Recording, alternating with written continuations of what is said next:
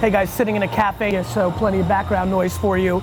So this community means a whole lot to me, but unlike all my other platforms on video and written word, the one challenge with audio is there's no feedback loop, right? And so because of that, I really want to use Twitter as a place for me to get better feedback and engage better with this audience. And so if there's anything on the podcast that stood out, if you have any questions, if there's anything that I can ever help you with, hashtag Gary V Audio.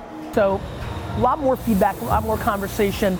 Just want to get deeper into the trenches with this community. Thanks for listening. This is the Gary V Audio Experience. In today's podcast, we wanted to bring you guys some extended scenes from today's Daily V, which drops at 1:37 p.m. on Gary's YouTube channel. In this first clip, we're showing you an extended version of the Q&A between Gary and Kevin, Mr. Wonderful O'Leary from Shark Tank. And there's a lot of entrepreneurs here, a lot of people starting their own businesses, and they're just talking about, some of the things, what they can do to prepare for the future, just to stay ahead of their game, and also just what are some of the challenges that I know you've been through a lot, challenges that made you who you are.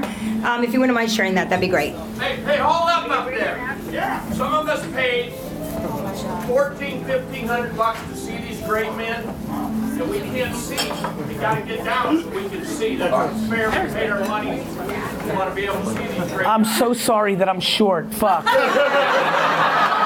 I'll stand on my tippy toes. You're welcome, brother. I hear you. I will definitely stand. Kevin, go ahead. You can start. So that's a good question. The key about entrepreneurship to understand is it's not a destination, it's a journey. It is not easy. It never is. The get rich quick in a week stories are never true. Very long. It really boils down to one thing as far as I'm concerned. How much sacrifice are you willing to take for gain in the long run? And it is a sacrifice. That means, no, you're not going to the basketball game, and you're not going to make it on the weekends to the picnics. You have to work so hard because you're now competing globally. There's some guy in China that wants to kick your ass no matter what you're doing, or in India, and you have to compete, and it's hard. But is it worth it? Of course it is. And if you're thinking about doing it, you got to go full time, and it is a beast. It will consume you, and you will love it. I think to build on that, and it was kind of the theme that I just got off stage, is to do all that. I think the part that I just can't get over, it's funny I don't hate it. I always struggle with the question of, adversity or struggles, because when you genuinely love it, the struggles are really exciting. Like when I was building my dad's liquor store, we lost the right to ship to Texas, which was $5 million in revenue on a $40 million business. And that was devastating to us. And we were the only store being picked on because I was building the fastest internet company. And in wine and liquor, it's state by state regulated, and they can kind of play in that variable. That was heartbreaking to me. It was devastating for a small business that had no capital. But in a weird way, I get, I'll paint a picture. There's always that scene in a movie, I don't know which movie, but I'm sure you've seen this cliche scene where somebody gets punched in the face and the person's trying to knock them out, and the person takes the punch and they're bleeding, and then they kind of taste the blood and they kind of weirdly like it, and they look back at the other guy or gal and that person knows they're fucked. That's how I think about entrepreneurship. I genuinely like getting beat. I like losing because I think I deserve it, because the one thing that I love about entrepreneurship and capitalism is the merit of it. And I think if you can't be into the journey part, and if your game of being worth it is the money you get and the stuff you buy with it, it's highly unlikely you're going to be able to put in the effort versus somebody who actually genuinely loves it, which is why the internet allowing you to do stuff around things you like is a very important framework. Gary, I have one question for you. What are your thoughts on the New York Jets draft picks last night? I love the pick. I don't know if you saw this, but I just tweeted it. The kid we picked, Quinnen Williams, was doing an interview yesterday. He sneezes during the interview. He says, "God bless you" to himself, and then thanks himself for saying, "God bless you." That's when I knew we picked the right guy. Gary, good question, man. I'm trying to start a. Thank you. Quick question. So I'm trying to start a marketing agency. I'm already working on it. See, through what you went through, if you go back into like Yep. 20 years ago, what would you do differently, or like what can you do? You know, like I got it. like help somebody like me. The number one thing that I think you should consider is to work for free. It's the number one thing that I think people with no leverage need to do a lot more, and a lot of people give you advice of not doing stuff for free because you need to know your worth, but to me the market decides your worth. And if nobody knows who you are and nobody cares to work with you, I did an enormous amount of free work for Pepsi, for Gillette. That's what built the foundation of VaynerMedia. So my number one advice for you is to do free work and use that success to leverage more companies, but for free. For free. Okay. I mean, you should ask to get paid, but if you get 8,000, I love when people get 8,000 no's and then aren't willing to work for free. The market told you. Like people are like, yo, but my service is worth something. No, it's not. Until people consistently pay for that service at that price, it's not worth what? Because you and your mom decided? Free. Do you also recommend getting testimonials from them at least? What's that? Testimonials? Of course, but the results, you'll always get testimonials if you actually execute. Thank you. Kev, any thoughts on that? I think you covered that one. Kevin, so Kevin, question for you is that with the market being on such a great run, it's at an all-time high, how do you, I know you're not Nostradamus, but how do you predict the next 12 months? We've been on a bull market for 11 months. Where are you hedging your bets? We're in the longest bull market in history now, but we also should realize the reason that this could continue is that we have never, in the last 20 years, deregulated our economy the way it's being deregulated and unshackled now. A lot of people don't talk about the state, municipal, and federal regulations that are being peeled away from small business where the majority of jobs are created in America. And so whether you like the president or you don't, it's kind of irrelevant because the policy that is being put in place by this administration is so pro-business in a way that we never had before. And so it's very hard to understand what would slow this cycle down. We're probably in the 7th inning here, but if we get a Chinese trade deal and rates stay low and we continue to deregulate and corporate taxes, which are now finally kicking in at a lower rate, this could go on for a significantly longer period of time than anybody could even imagine. There's no more powerful economy than the American economy, but it's just been shackled with some really bad managers for the last 20 years. Administrations that were punitive to business that are no longer punitive, so you can just see it manifest itself. We're the #1 producer of, or the fastest growing producer of oil in the world right now. We used to actually regulate ourselves away from making energy like we were idiots or something. Now we're free to do it, and look what's happening. It's an extraordinary reversal. This is a golden time to be an entrepreneur. It's a golden time to get out there and get it going. But you'll never get a better time than this. Gary, your take.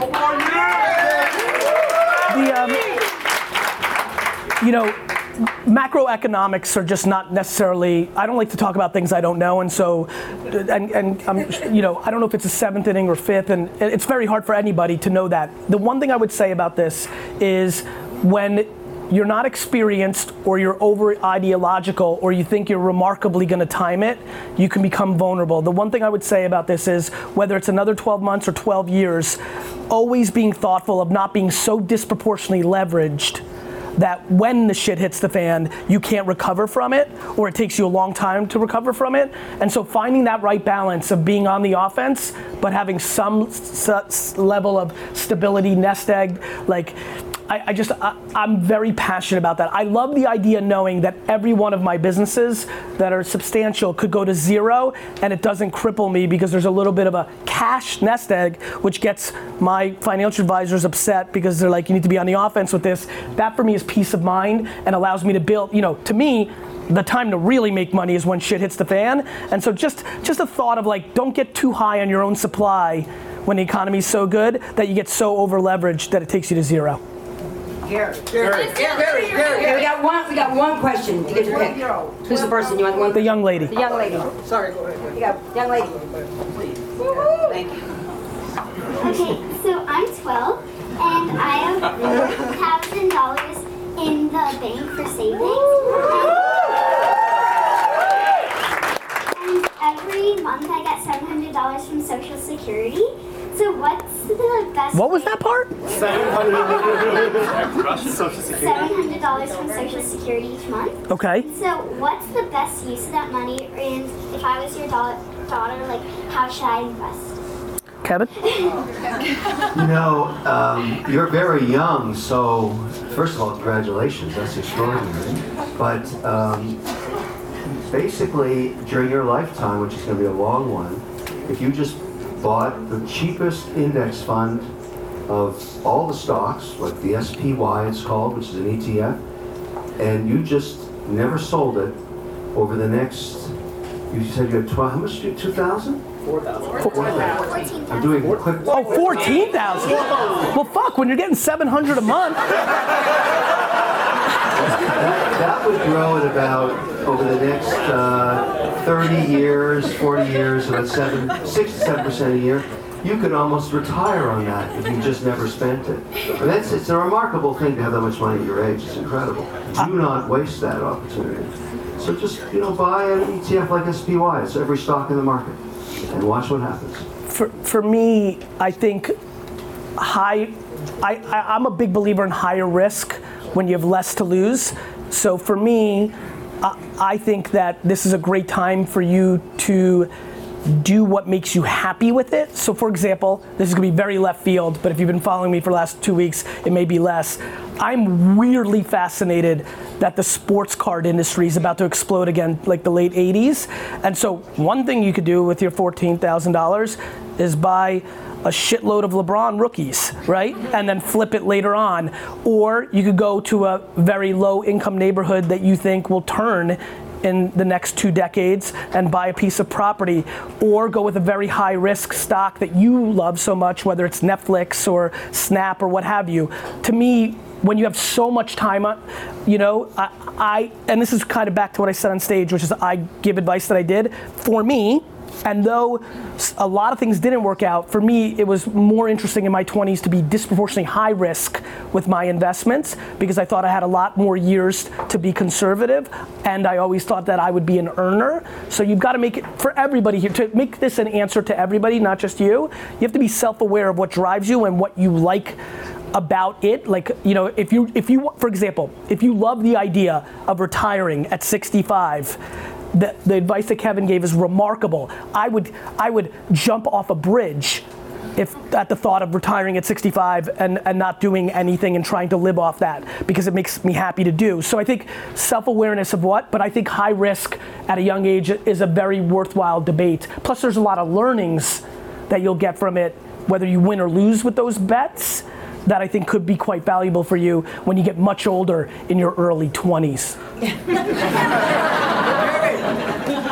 In this next clip, it's a conversation between Gary and Caleb talking about how you can get started in sports cards for just $100.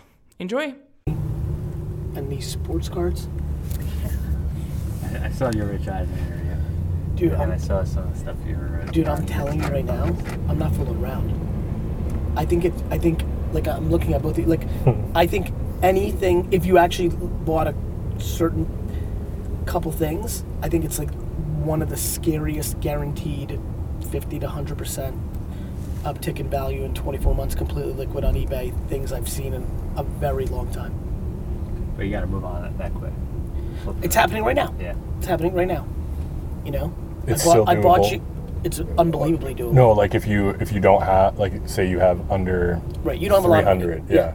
It's under 100 even. No, this is like my whole fucking mantra of like garage sailing and everything. Like, for example, if this conversation was happening in October, I would have been like, Caleb, please buy 2 Giannis rookies. They're $170. They're gonna go up. They're fucking $450 now. So you take that. Now you got 1,000. Now you're sitting here today, and I'm like, okay, 1,000. What would be like my number one thing to do with 1,000? Right this second, 1,000.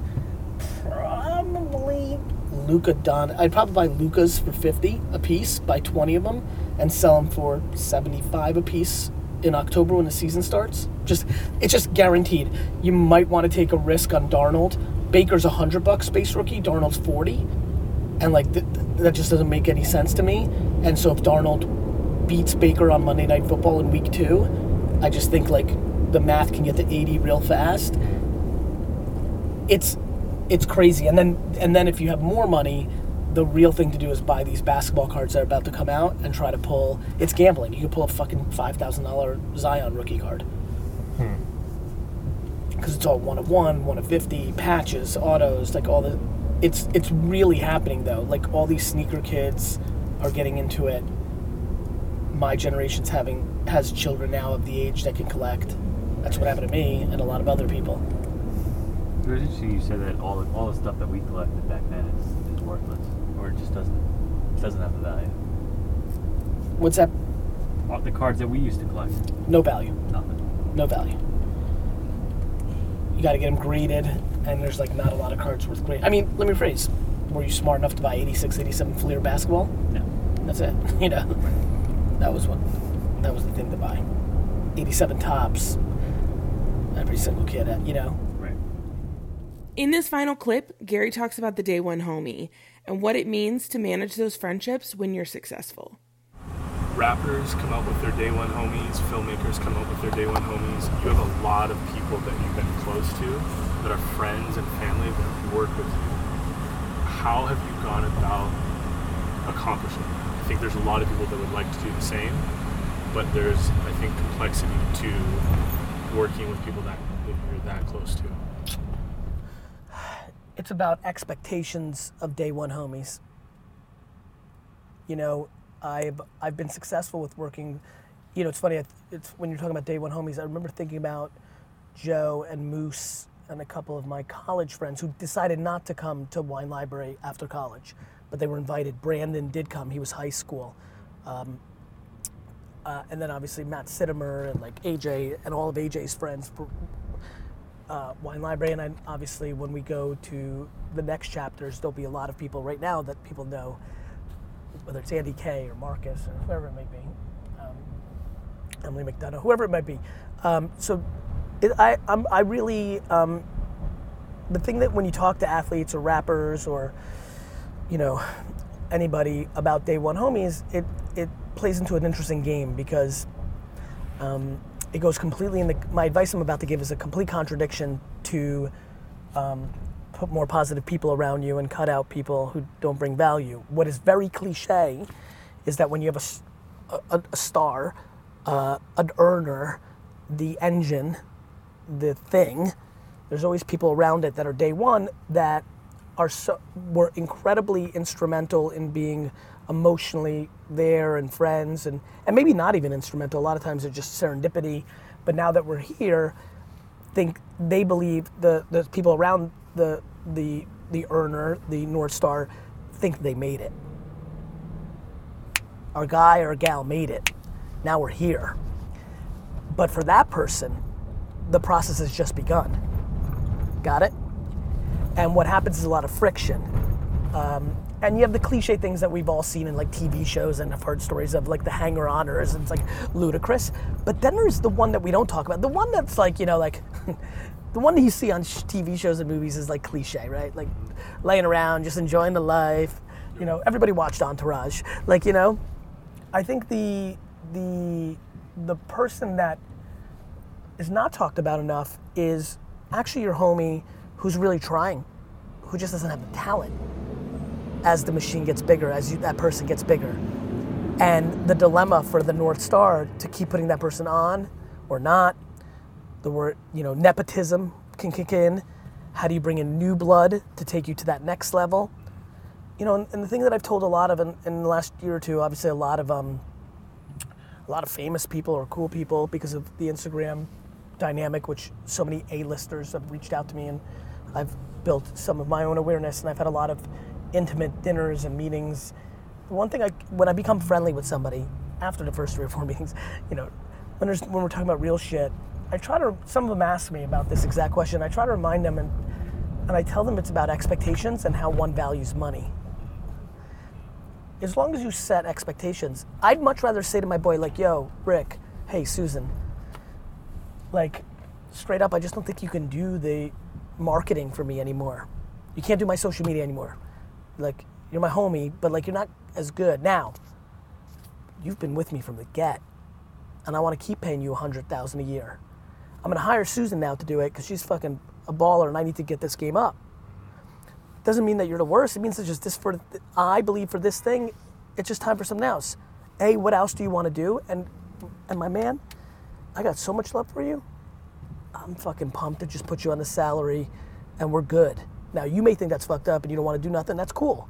So tell me what else you want to do. But this thing, my social, I got to go hire Gary Vee now because it's time to take it to the next level. Got it? Yeah. That's how I handle shit. That's good. Because you accomplish both. You don't need to burn a bridge. Right. You just turn a bridge into a toll booth. That was a good one. That was a good one. Did you hear it? Bridge into a toll booth? That's what it is, though, right? That's what it is. You don't need to burn your bridge with your friend that's been with you the whole way, because that friend's like, oh, now that you're big time, how about when we were in the fucking hood and I had your back and I beat up those guys for you, or how about when I got you those, you know, those girls, or like, you know, that's the cliche alpha like homie thing. But if they say that, aren't they always gonna have that? Yes. Right. So it's not Which is why, which I think. It's why I tell the kind of alpha or the A or the one, I'm like, you need to decide if you're good with that. And for me, it's not about charity, it's about, because that's the opposite of it, right? Then you're on charity, which is fine, but then the other person, that might fuck them up. Right. Like they actually always want to be part of it, but they don't want to feel like you're charity, they want to feel like being your bodyguard or doing your social is the thing. Right. That's all, and this is why it's very important, but like, that's the response, this is the loneliness of being the fucking one. Everybody sees the selfies and the money and the fame and the good. This is the shit that goes on behind the scenes that's real as fuck. So no, it's just about over communicating. Communication and expectations. It's the theme of my life, right? And expectations are set through communication. If you're not talking, you're vulnerable. If you're talking, you got a prayer. If you're talking so much, you get into practice about talking real shit, then you got a real shot. Hey guys, I hope you really enjoyed this episode of the Gary Vee Experience. Now go out and share this, pass it on, let me know what you thought.